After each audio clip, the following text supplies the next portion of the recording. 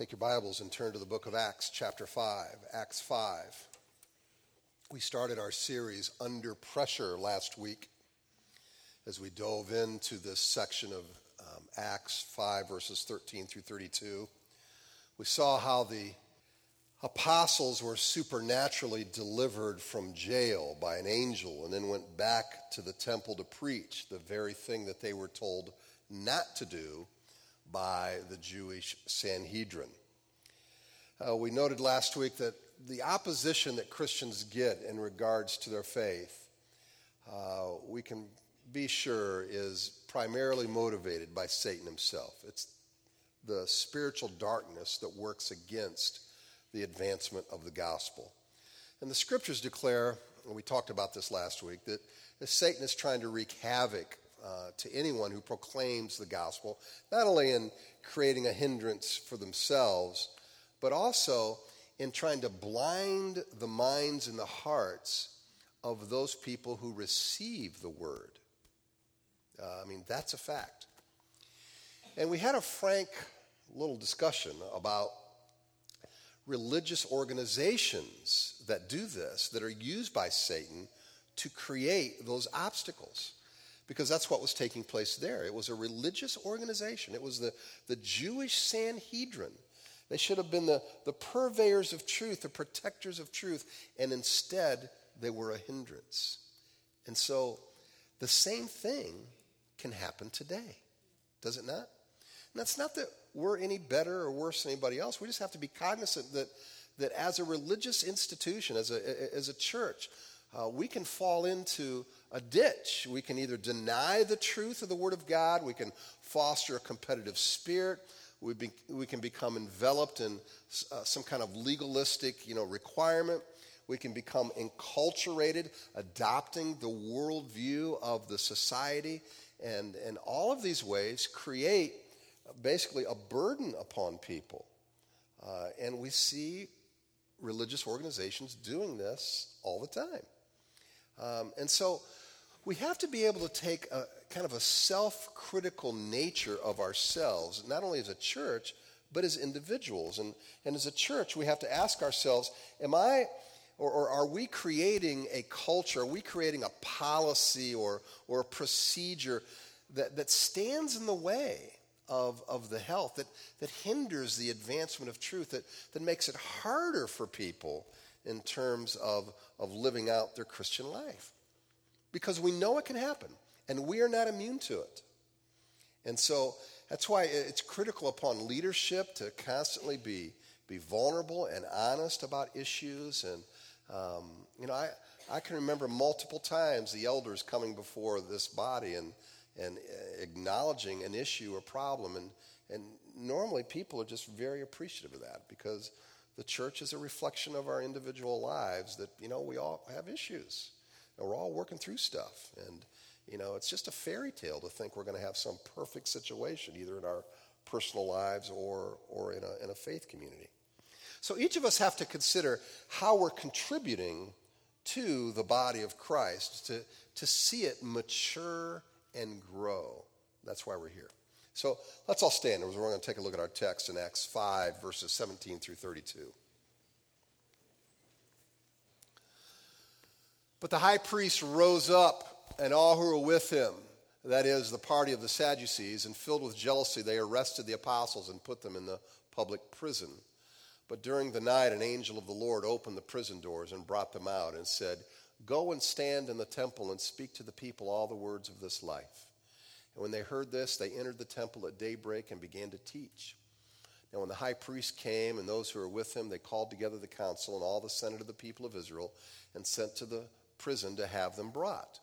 But when the officers came, they did not find them in the prison. So they returned and reported, "We found the prison securely locked and the guards standing at the doors, but when we opened them, we found no one inside." Now when the captain of the temple and the chief priests heard these words, they were greatly perplexed about them, wondering what this would come to. And someone came and told them, "Look, the men whom you put in prison are standing in the temple and teaching the people." Then the captain with the officers went and brought them, but not by force, for they were afraid of being stoned by the people. And when they had brought them, they set them before the council, and the high priest questioned them, saying, we strictly charge you not to teach in this name. Yet here you fill Jerusalem with your teaching, and you intend to bring this man's blood upon us." But Peter and the apostles answered, "We must obey God rather than men. The God of our fathers raised Jesus, whom you killed by hanging him on a tree. God exalted him at his right hand as leader and savior to give repentance to Israel and forgiveness of sins. And we are witnesses to these things, and so is the Holy Spirit, whom God has given to those who obey him." So, Father, I pray that you would take away any hindrance in our own hearts, in our own minds, in our own perspective that would keep us from receiving the truth. I pray that you would break down any pride, any arrogance, that our hearts would be open, they'd be soft towards the truth, that we would not stand against the truth, but that we would be accepting. And so we humble ourselves before you and acknowledge we need your truth. We need the body of Christ. We need your involvement in our lives. And as we hear of you intervening in this narrative in Acts, may we welcome your intervention in our life today. We pray this in Jesus' name. Amen. You may be seated.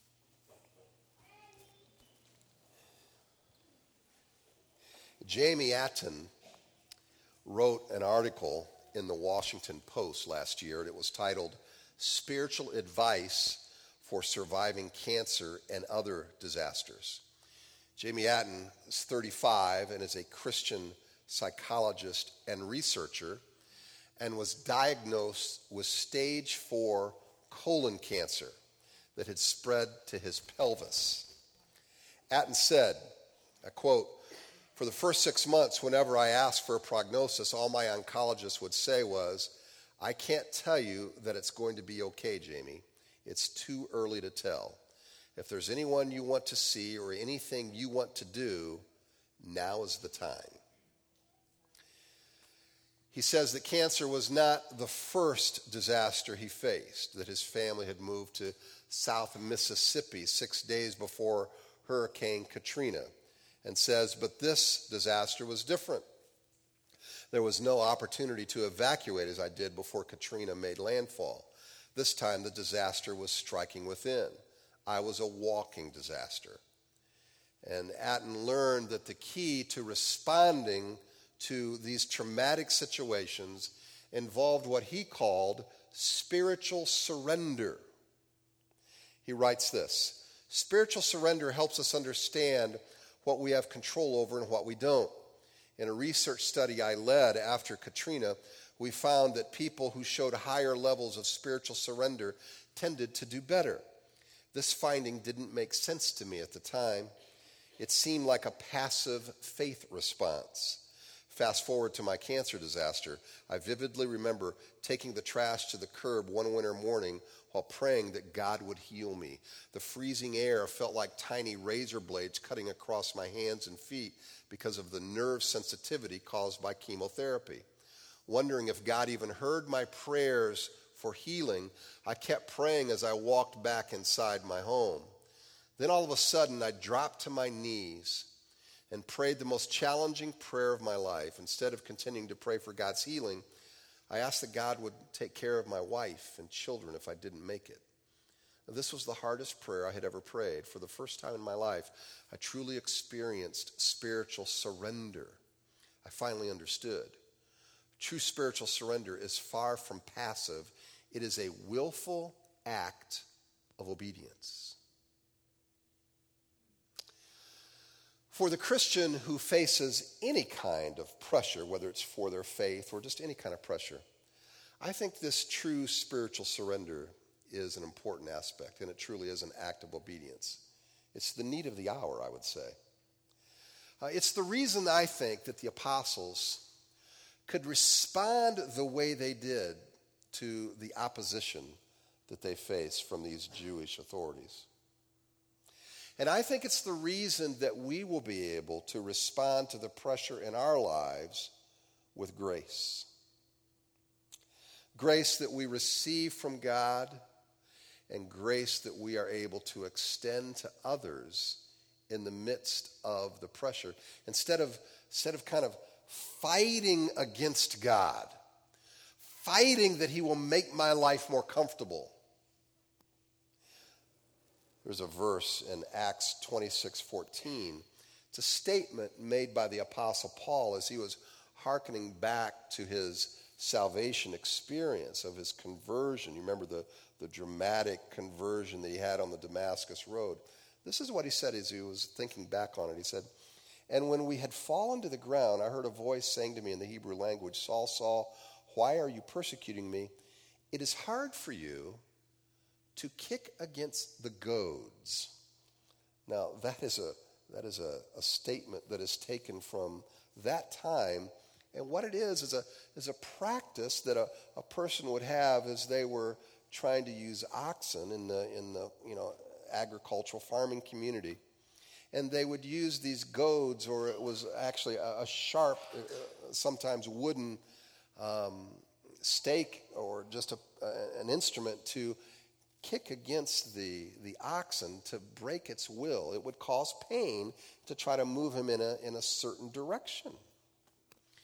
In other words, God was telling Saul that his will had not been broken, that he needed to cease fighting against the will of God, that God was knocking on the door of his heart. The same is true for us today. We need to quit kicking against the goads. We need to quit striving against the will of God, against the will and the work of God. How do we do this? How do we fight against it? Well, you sit and think about this for a second. I think hopefully you would agree with me that our expectations that we have about God are sometimes our worst enemies. Now, I would say expectations are probably can be an enemy for us in a marriage or in a church or at a job, just about any situation. But the expectations we have about God that aren't met, and then we begin to fight against God, fight against his will, fight against life, and demand from God that he take away the circumstance, demand from God that I be happy, instead of God's goal to make us mature. I mean, we rub the little genie God bottle, right? And we want God to relieve the pressure. And if he doesn't, we can get ticked at God. We expect God to give us great kids with no issues, perfect health, a super spouse, a promotion with more money, a job, a church, a neighborhood with no problems. And God is our happy little genie. And we rub the bottle, and if he doesn't deliver, then we kick against the goads. Spiritual surrender has not taken place. Now, when Jesus talks about this, he uses a different term, and he says that we need to die to self. Die to these expectations that we have, that life is supposed to turn out this way. I'm supposed to get this to work for me, and we have this equation we make in our head. And basically, the person who hasn't surrendered not only demands of God, but they become demanding of other people as well, because they're just not falling in line with what they want. And we want God to kind of give us our daily crack, fix my identity, fix my happiness, give me my fix. And if he doesn't, well, he becomes an obstacle for us. An obstacle to our happiness. Instead, we need to see God as one who has a purpose far beyond just our own personal happiness.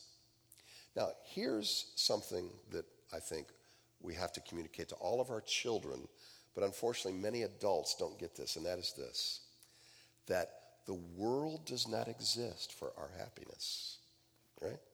Every child needs to realize that at some point. That, they don't get to call the shots in the world, right? In fact, some never learn that. And so they continue to kick against the goads. Have you ever worked with a person like that? They have to have their way constantly, right? He's never died to self.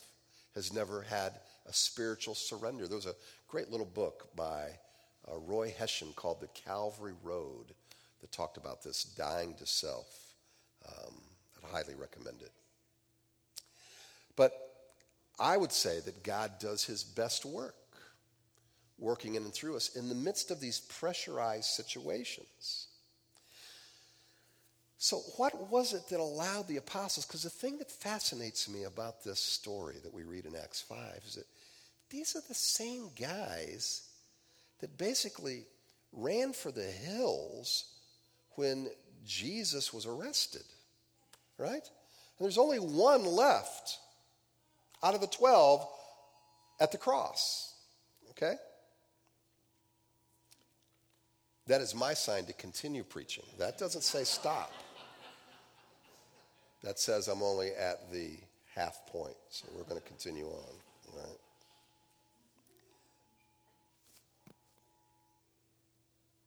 All right. What is it that caused the apostles to be able, seriously? Well, okay. Why don't everybody just turn your phone off right now, all right? All right.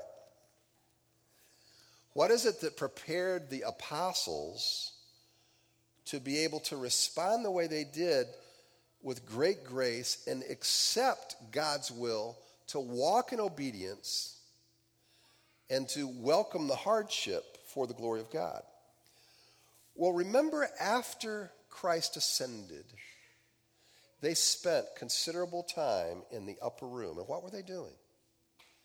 They were praying. Now, we weren't there, but I have to believe that they didn't know exactly how things were going to turn out. But I also believe as they were on their knees and as they were praying, there was a lot of dying to self. There was a lot of dying to expectation of how they expected all of this thing to work out. Because you might remember, they didn't really get that Jesus was going to rise from the dead. But here they spent these days in that upper room praying, and they knew that something was going to happen because God promised them he was going to send the Holy Spirit. I'm not sure they understood what that was all going to mean. But they spent that time praying, preparing their heart, and I think they were dying to self. They were waiting for God to intervene. That prepared them for this moment in Acts 5. The fruit of those prayers and that surrendered life are seen, expressed, in their ability to handle this pressure in Acts 5. Now, when the captain of the temple and the chief priests heard these words, they were greatly perplexed about them, wondering what this would come to. And someone came and told them, "Look, the men whom you put in prison are standing in the temple and teaching the people." Then the captain with the officers went and brought them, not by force, for they were afraid of being stoned by the people. We see in verses 24 through 26 the motivations of the chief priests. They were trying to placate to the crowd. They were playing politics. They were using that political angle, just trying to make sure that people approved of them. And verse 24 says, they wondered how this would all turn out now that the apostles were back to preaching. Again, they were not concerned about the veracity of the gospel. They weren't concerned about the safety of the apostles. They were concerned about how this would impact their influence upon the people. And verse 26 says, they didn't want to manhandle the apostles because they were fearful that this would cause the people to turn on them and then they would stone them. And God intervened so that the gospel would not be hindered. And he called the apostles to preach. They understood what they were on the earth to do. I think it's a challenge to all of us when we consider, if I were to ask you, what is your purpose? Not some candy-coated, Sunday school answer, well, I'm to glorify God. All right, well, everybody knows that, but I'm talking about a specific purpose. Why does God have you on this earth to do? What's unique about what you're going to bring to the table in your giftedness, in your calling? What is that? Can you put that in just one sentence? And once you understand that, imagine the difference that makes in allowing you to endure situations. Because what you realize at that point is that God has me on the earth to accomplish his purpose. This is not about my happiness. This is about God accomplishing something through me.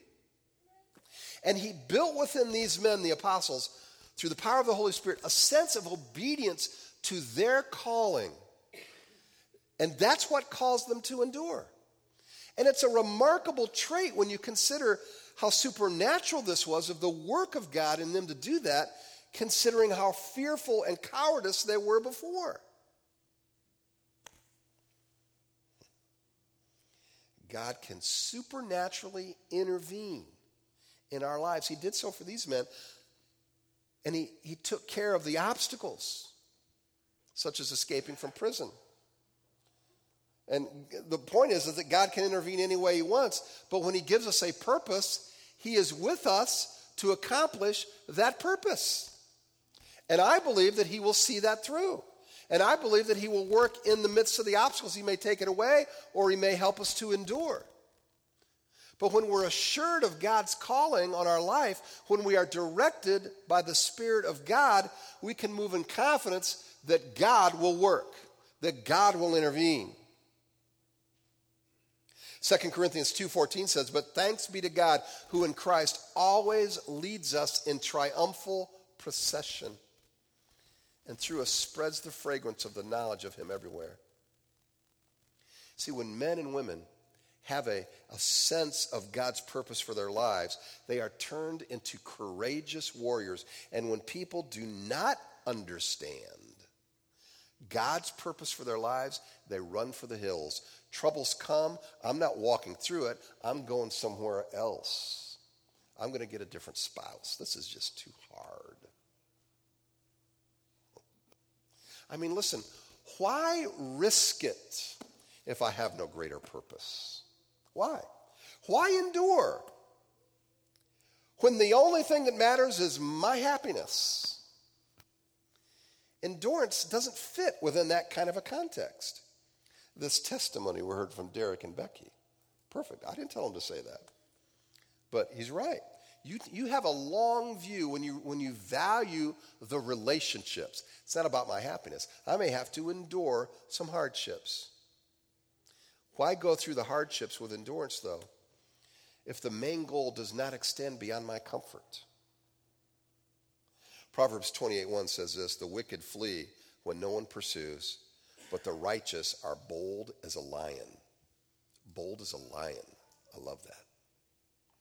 And when they brought them, they set them before the council, and the high priest questioned them, saying, "We strictly charge you not to teach in this name. Yet here you have filled Jerusalem with your teaching, and you intend to bring this man's blood upon us." Again, we noticed this last week. They say, this name, this man's blood. They can't even utter the name of Jesus. They bring the apostles before the council, and the council denies any culpability in the death of Jesus. They don't want, as the passage says, they don't want this man's blood upon us. That's an Old Testament idea. And it basically means that we're responsible for murder. We're not responsible for that, they're saying. Why were they so fearful? Well, maybe they feared that the apostles are going to bring some kind of divine vengeance, or maybe they were concerned about an uprising that would lead to their stoning. They certainly were concerned just about their reputation. We know that. The truthfulness of the gospel was not something they were preoccupied with. They were preoccupied with self. And the same holds true for us. When we're willing to be honest with ourselves and vulnerable, we're not so concerned about our reputation. We're not trying to play people in some political con game. Just let the chips fall. We realize God's working, that there's a purpose. I don't really much care how people view me or view our kids. I'm not trying to impress. I'm released of that and I can live in freedom because I'm on purpose. I'm on mission. And when I'm not, it's amazing how truth has a much harder time of soaking into our hearts.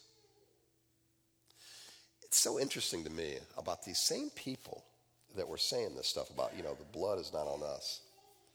Do you remember what happened when Jesus was before the Jewish council and the crowd was yelling for him to be crucified? Do you remember what they said? Matthew 27, verses 22 through 26. Listen to this. And Pilate said to them, "Then what shall I do with Jesus who is called Christ?" They all said, "Let him be crucified." And he said, "Why? What evil has he done?" But they shouted all the more, "Let him be crucified." So when Pilate saw that he was gaining nothing, but rather that a riot was beginning, he took water and washed his hands before the crowd, saying, "I am innocent of this man's blood. See to it yourselves." And all the people answered, "His blood be on us and on our children."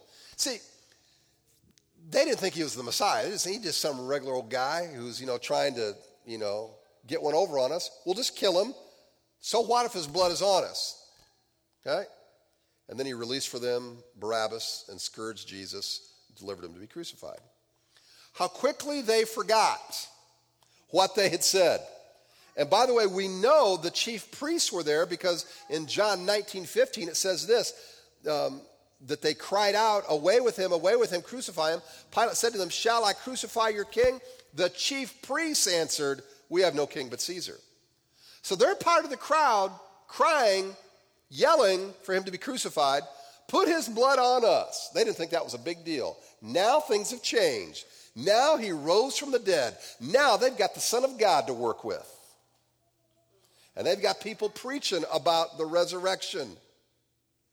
The point is, their arrogance and their pride blinded them to their sin. It's an amazing thing, the power of denial. Is it not? And they act as if they're innocent. Or is it really that it's condemnation that keeps them from seeing the truth? Isaiah 44:18 says, "They know not, nor do they discern, for he has shut their eyes, so they cannot see, in their hearts, so that they cannot understand." You see, the apostles were including in their sermons, they were reciting history, that they were culpable, these chief priests. You might remember in Acts 2:23, this Jesus delivered up, this is Peter when he's preaching, this Jesus delivered up according to the definite plan and foreknowledge of God, you crucified and killed by the hands of lawless men.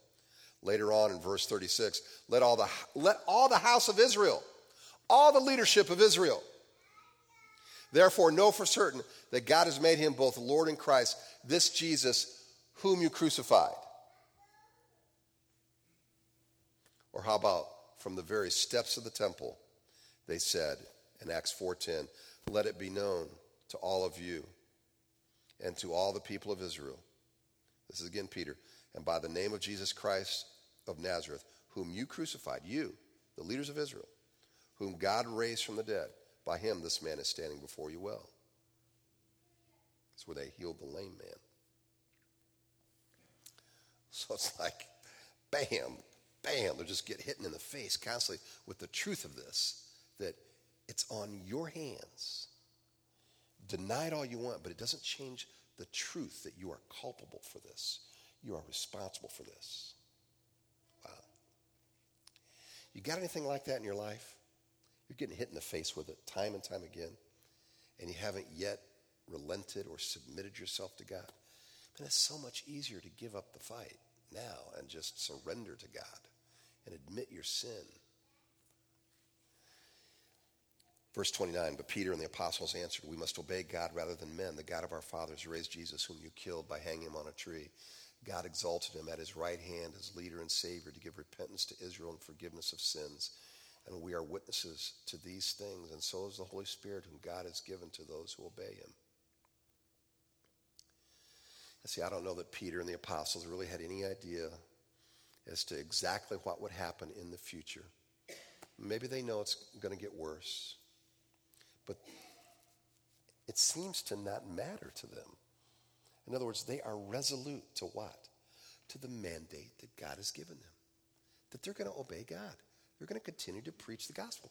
And whatever that brings, they're willing to oblige.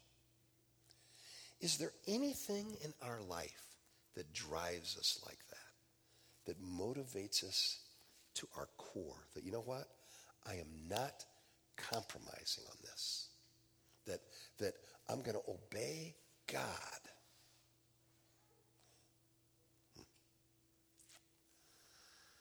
Obeying God rather than men.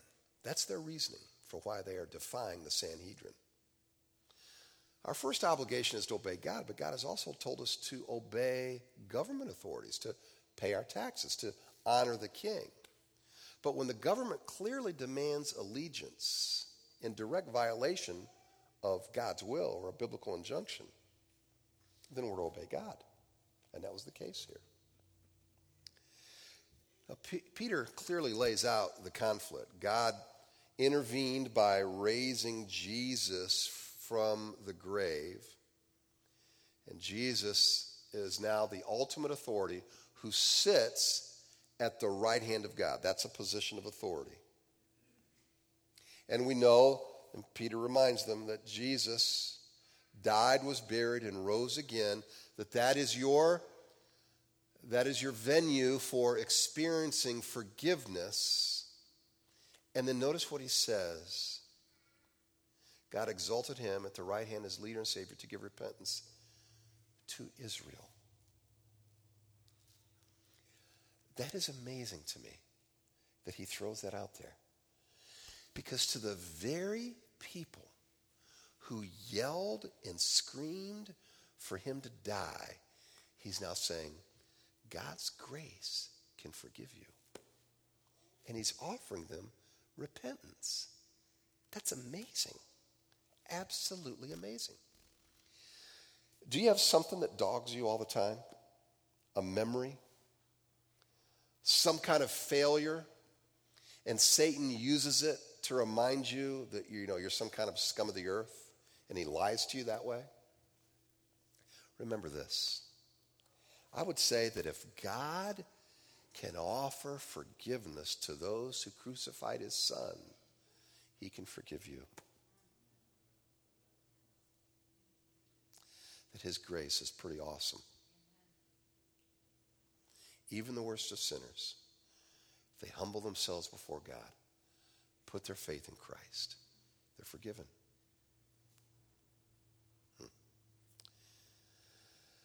I love the sovereignty of God at work here. You killed Jesus, he's saying to them. You killed Jesus. You hung him on that tree, but God raised him up. But he's sitting at the right hand of God. But he's our Savior. He's our leader. I think he chooses his words carefully, all right? And by the way, I love too that he adds that there are witnesses to this. He says, and we are witnesses to these things. In other words, this is not some legend about Jesus rising from the dead that has culminated over the years. We're talking the same generation, just days, weeks after the resurrection. Many of you right here saw the resurrected Christ. So this faith that we have in Jesus is based on fact. Living proof that he's Savior and Lord. So the fact that he's sitting at the right hand of God, the fact that he's leader and Savior, I can believe that because he rose from the dead. That's not a far trip once you see a guy who's in the grave 3 days and now he's walking around. Yeah, there's something to him. I think he's Son of God. I think he's a leader. I think he's the Savior. Living proof. And clearly, there was something to these names. As a Savior, he's the means of reconciliation to God. This is your ticket, you Jewish people. And this is our ticket. It's not being a part of some denomination. It's not outperforming somebody else. It's not having your good works outweigh your bad. It's Jesus Christ. Falling on our knees and humbling ourselves before him and acknowledging that it's his work that allows us to be forgiven. And as our leader, He is the Lord of our lives. He is the one that we are to be submissive to in all things. And so we welcome his wisdom.